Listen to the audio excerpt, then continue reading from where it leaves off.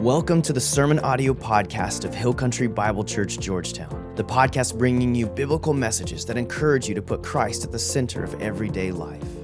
We're here to help you engage in the local church and to invite you into a life that matters through Jesus. If you have any questions about your next step, visit us online at hillcountry.life. And now for today's message. Well, good morning. Everybody doing well today? Okay, hey, I bring you some good news, all right? I have some good news about the heat situation. Anybody want some good news about this oppressive heat? All right, I've got it for you. Get ready. Yesterday, August 5th, on an annual basis, is typically the hottest time of the year in Texas, okay? So we're past it, right? Yeah.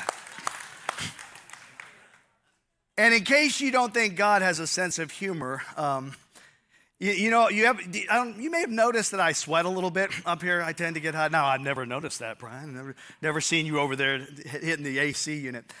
Well, here's the deal. God has a sense of humor because yesterday, a good friend of mine, Todd Hargrove, his daughter, Sydney, got married yesterday. And so Todd asked me if I would do the wedding on August 5th, the hottest day of the year in Texas, outdoors, in a suit. You know the last time I've been in a suit?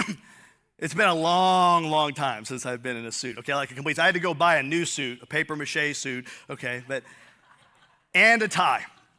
But you know what? I'm here. I survived. My doctor, Chris Putney, was there just in case, so it's all good. So no matter how much I sweat right now this morning, it's nothing compared to yesterday. All right, real quick, before we get started here, I want to make a clarifying remark about something I said last Sunday. I was trying to make the point that even the best of experiences here on earth will not compare to the experiences of heaven. And I played off of this quote by C.S. Lewis, where he said, whatever you would consider to be the greatest pleasures here on earth, and he used sex as an example, he said those will pale in comparison to the joys and delights of heaven. And somehow, I think in my attempts to keep it rated PG and not use the word sex too often, I kind of muddied the waters. And a few people came away thinking, did Brian just say there's going to be sex in heaven? Well, that was not my intention, okay? So let me go officially on record as saying I do not personally believe there will be sex in heaven for many reasons that I do not care to elaborate upon right now. However, I do believe there will be other experiences up there that will far surpass that. So, now that I've cleared that up, I'm happy to say we're launching into a new series today. It's called Hijacked. And this series is really about saying no to various emotions that compete for control of our lives. And the good thing is we all have this in common. None of us enjoy being told what to do. Like whether it's something inside of us, an emotion inside of us, or a person outside of us, none of us enjoy being told what to do. And we discover this at a very early age, don't we? In fact, those of you who are parents, you know this. You kind of had to discipline the no out of your kids. And, I have a granddaughter, Marlo. She's almost 3 years old. She is sweet and she is helpful. And my wife, Wendy, AKA Grams, is one of her favorite people in the whole world. But one day, Grams was trying to get Marlo to do something she did not want to do. And this precious little 2-year-old looked at my wife and said, "Leave me alone, Grams. Leave me alone, Grams." See, kids don't like to be told what to do, even if it's for their own good. But you know what? That's not just a child thing, is it? It's an adult thing as well. I mean, really, the American dream is having enough money and enough power to be able to say no to whoever or whatever we want to say no to. I mean, the dream is autonomy. And autonomy could be defined as follows. I like this definition I ran across. The ability, power, or freedom to do what I want to do, when I want to do it, with enough money to pay for it, and enough money to keep me out of trouble once I get caught, okay? And that's kind of an alluring goal, isn't it? To be in a position where nobody tells me what to do. And even though we know we're probably not going to achieve that, it's a tempting goal because we think if I get in that position where I can call all my own shots, I will call all the right shots.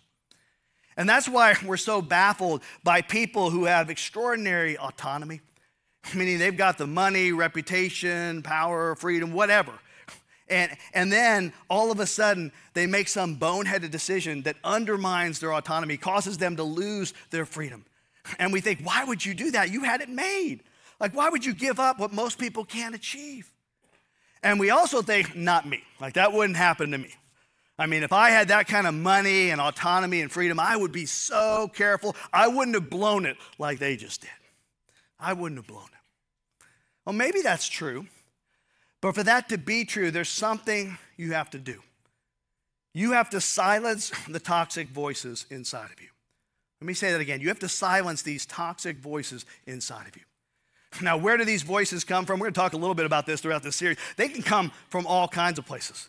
They can come from our flesh, our sin nature, our upbringing, our personalities, our experiences, the world. People, they can even come from the devil himself.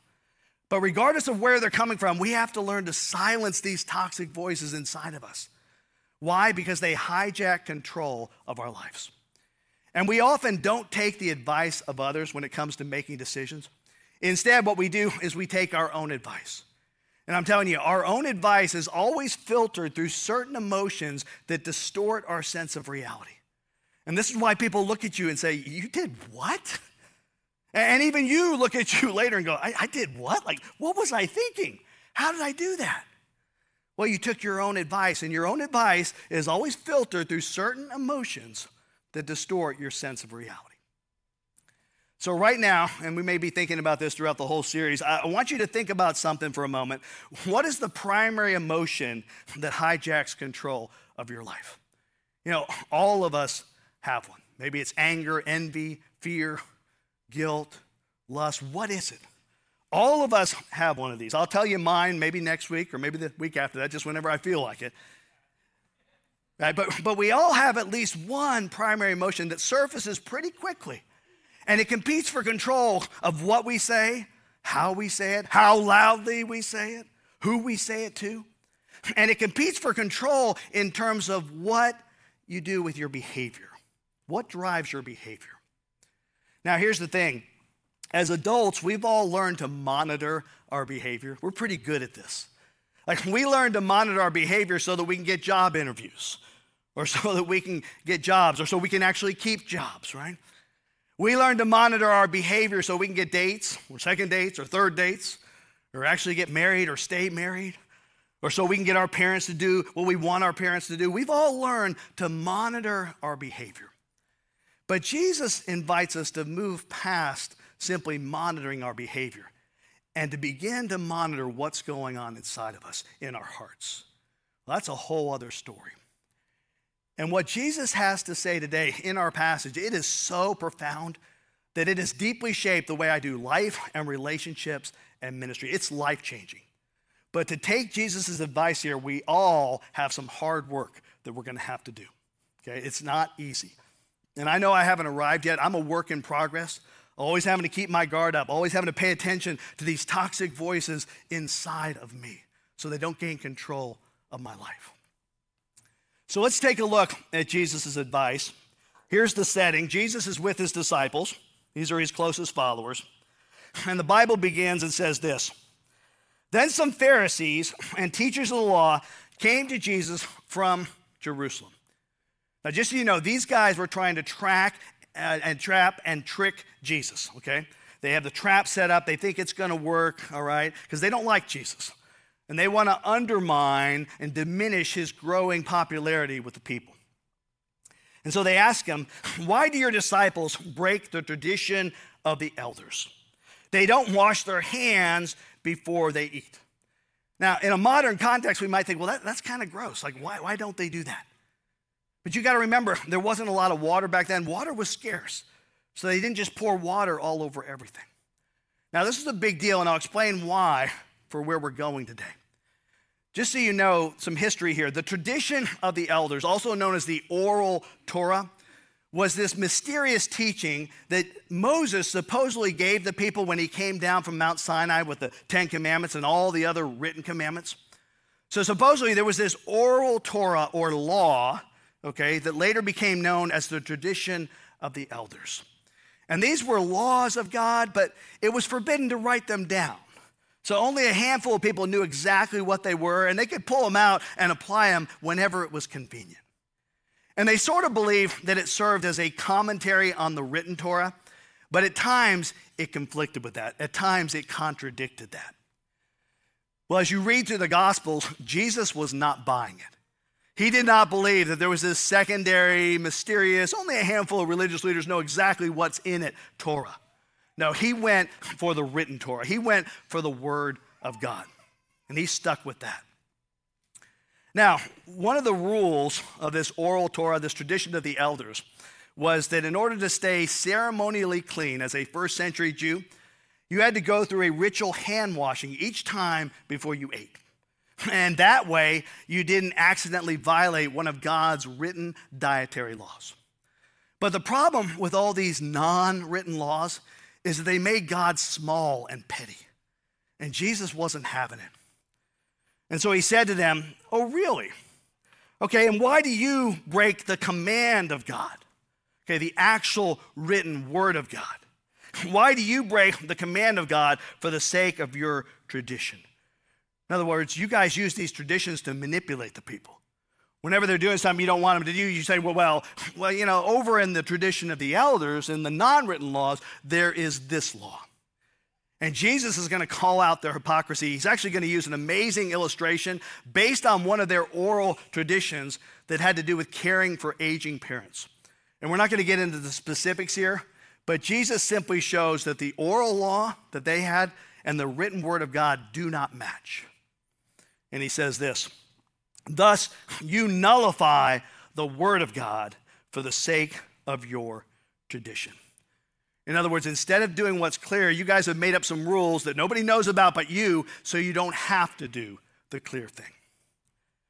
And Jesus says, "You hypocrites." Well, that's harsh. "You hypocrites.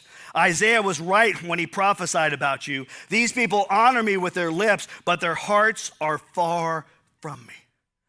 They kind of turn religion into a game that they could always win. And I don't have to tell you this, but I will. Religious leaders and religious systems have a tendency to do just that. Sometimes they create their own rules, and it just so happens they're always able to win the game because they're the ones making up the rules.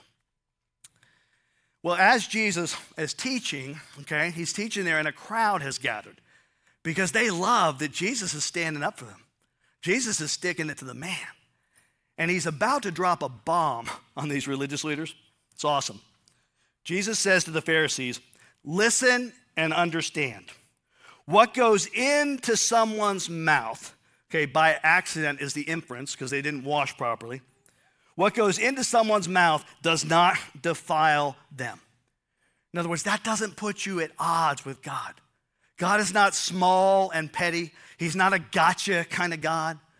He's not going to put you in timeout for some minor accidental breach of etiquette. But what comes out of their mouth, that is what defiles them.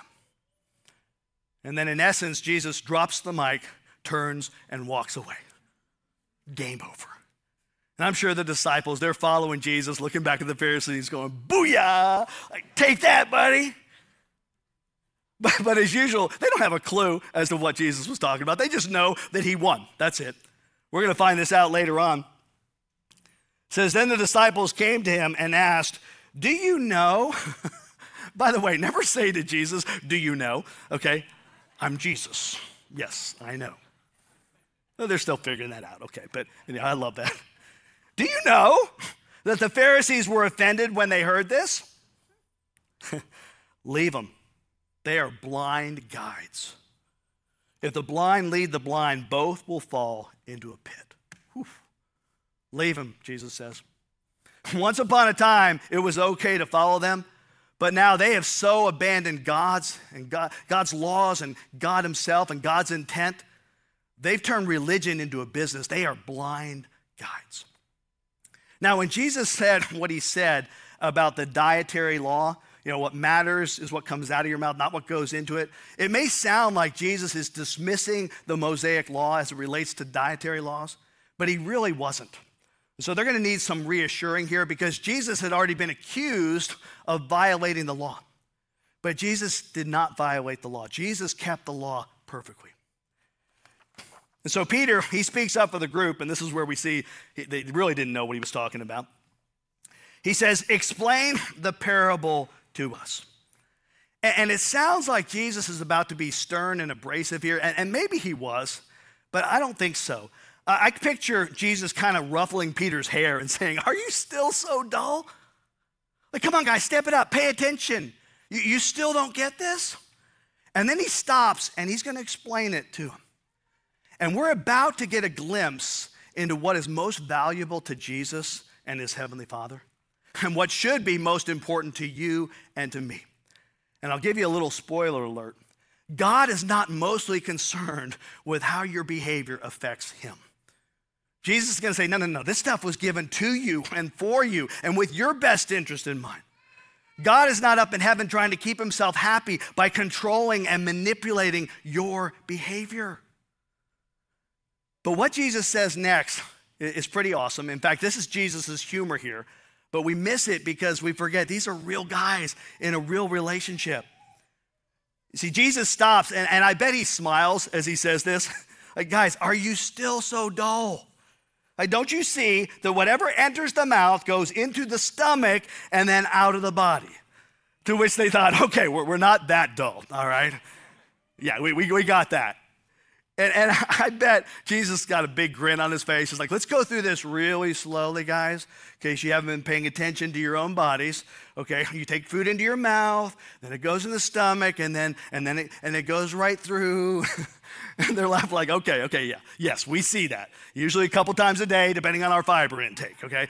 We see that, we got that. We're with you. But here's Jesus' point. This is the point. If something off limits by chance goes into your mouth, enters your body, what happens to it? Just goes right through.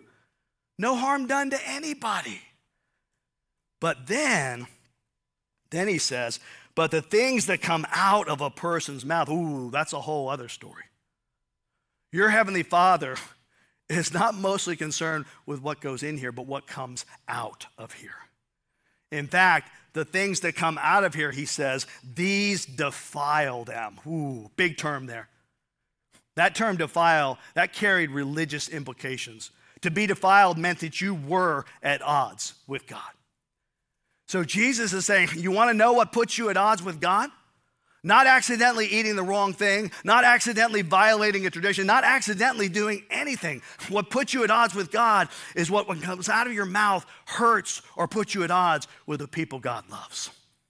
I'm going to say that again. What puts you at odds with God is when what comes out of your mouth hurts or puts you at odds with the people God loves. I mean, that's the theme of Jesus' teaching. God loves the person behind you, beside you, in front of you, at work, in your car, in the neighborhood. God loves those people. And anytime you do something that hurts somebody that God loves, he is concerned about that. That is what defiles you. But you know what? That's not even Jesus' main point here. His main point is actually tucked away in the middle part of this verse. I jumped over it before, but here it is. But the things that come out of a person's mouth come from the heart. The source of your defiling, offensive, problematic words and deeds is inside of you. Now, when you hear that, I don't know how you respond. You may say, well, duh, like you're not telling me anything I don't already know. Or maybe you push back a little bit. You say, no, come on, Bryan. I mean, not everything I say comes from my heart. I mean, sometimes I say things that I don't mean to say. And I think Jesus would push back and say, what you should say is, sometimes you say things you don't mean to say out loud, right?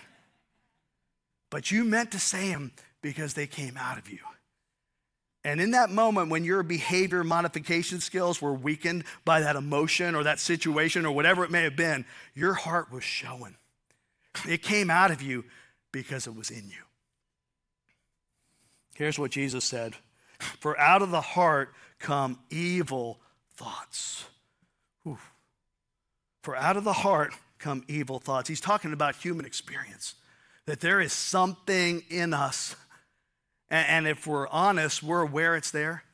And if we're honest, we're aware when it starts to surface. Like it's like, oh no. And then it comes out and it's like we're a third party watching ourselves undermine our marriage or a relationship with one of our kids or something at work, and we think, how did I say that? Why did I say that? That's what Jesus is talking about.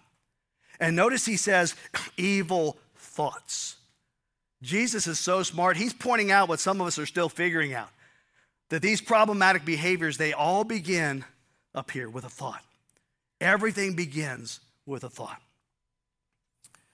For out of the heart come evil thoughts, murder, adultery, sexual immorality, theft, false testimony, slander. You know, when Mark records this situation, he actually adds a few things that Jesus said. Greed, malice, deceit, lewdness, envy, arrogance, and folly. Now, I love that word folly. We don't use that word folly much anymore, do we? But what is folly? Folly is just bad judgment. It's bad judgment. And your biggest regrets relationally were the result of bad judgment, unwise decisions. And you look back and say, how could I have been so foolish? Like, why did I think or say such a thing? It's folly. Those embarrassing, relationship-killing, career-ending, financially debilitating behaviors. Jesus says their source is in your heart. These are what defile a person. These are the things that put you at odds with God because they put you at odds with the people God loves.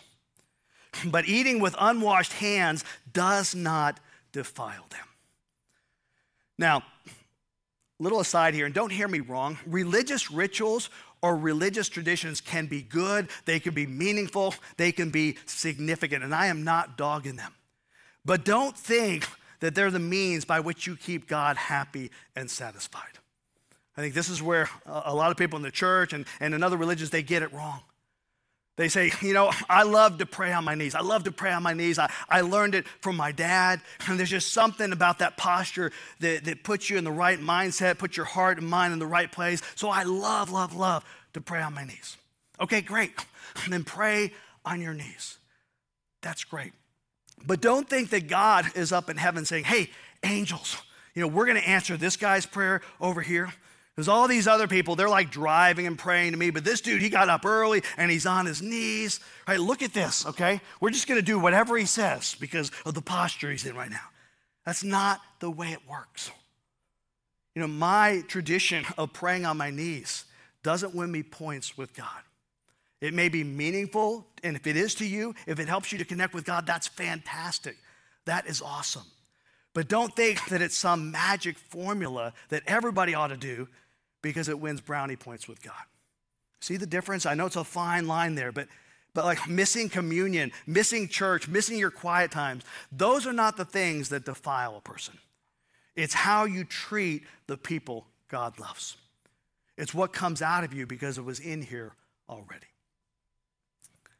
So here's what we're going to do over the next few weeks, and this is going to be a lot of fun, okay, for me anyway, all right? We're going to practice monitoring. And again, I would say we're all good at monitoring our behavior, our external stuff that we do. We're all good at monitoring behavior. In fact, some of you have sat quietly and still throughout this whole message, but at times your mind was somewhere else entirely. Like you weren't even listening to me, but you're nodding and you're being so polite, and I appreciate that, okay? Like we're good at monitoring our behavior.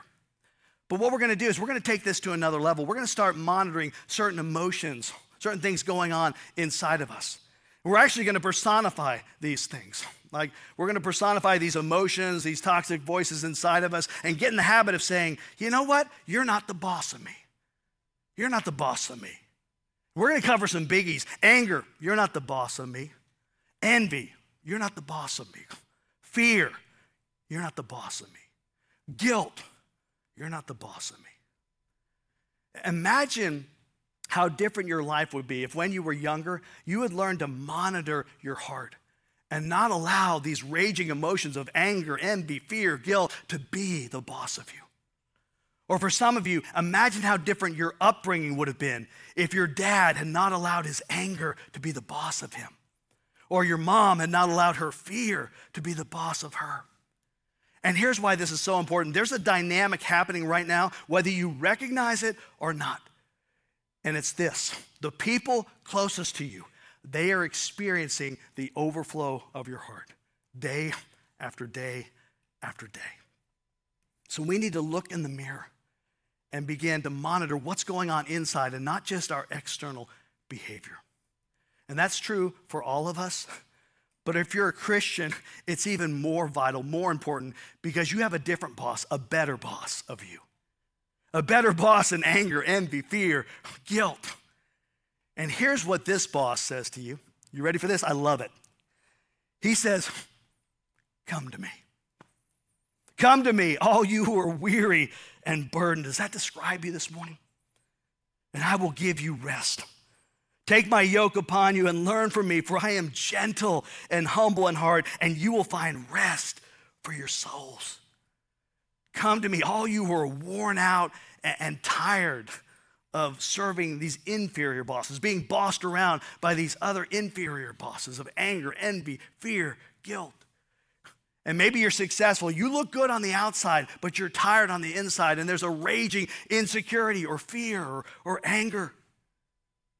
Come to me, all you who are weary and burdened, and I will give you rest. Take my yoke upon you and learn from me. This means take my way of life upon you. And Jesus is saying, I'm not like that religious leader you felt manipulated by. I'm not that kind of God. I'm not a gotcha kind of God. I'm not like that guy who did that cruddy thing and you had to leave the church. That's not me. I'm not that person. I'm not that religious system. I am gentle and humble in heart, and you will find rest for your souls. Like, who doesn't want that? That's worth pursuing. That is worth considering. Let's pray. Lord, I thank you that you were so, at times, brutally honest. Thank you for clarifying that it's not about all this external trappings. It's about the condition of our hearts. And there's a battle going on. We wage this battle. It's a battle that goes on inside of us with our flesh, with the world. And there is a spiritual battle that's very real. And the enemy gets in, and his voice tries to boss us around and tell us what to do. And in this series, we're going to learn to stand against that, to monitor what's going on in our heart and say no to that, to resist that, and to find victory. Because I see it over and over again. We see it in your word with the religious leaders, even with the Christians in the epistles, and they're struggling, and we struggle today. It's because we haven't learned how to fight this battle.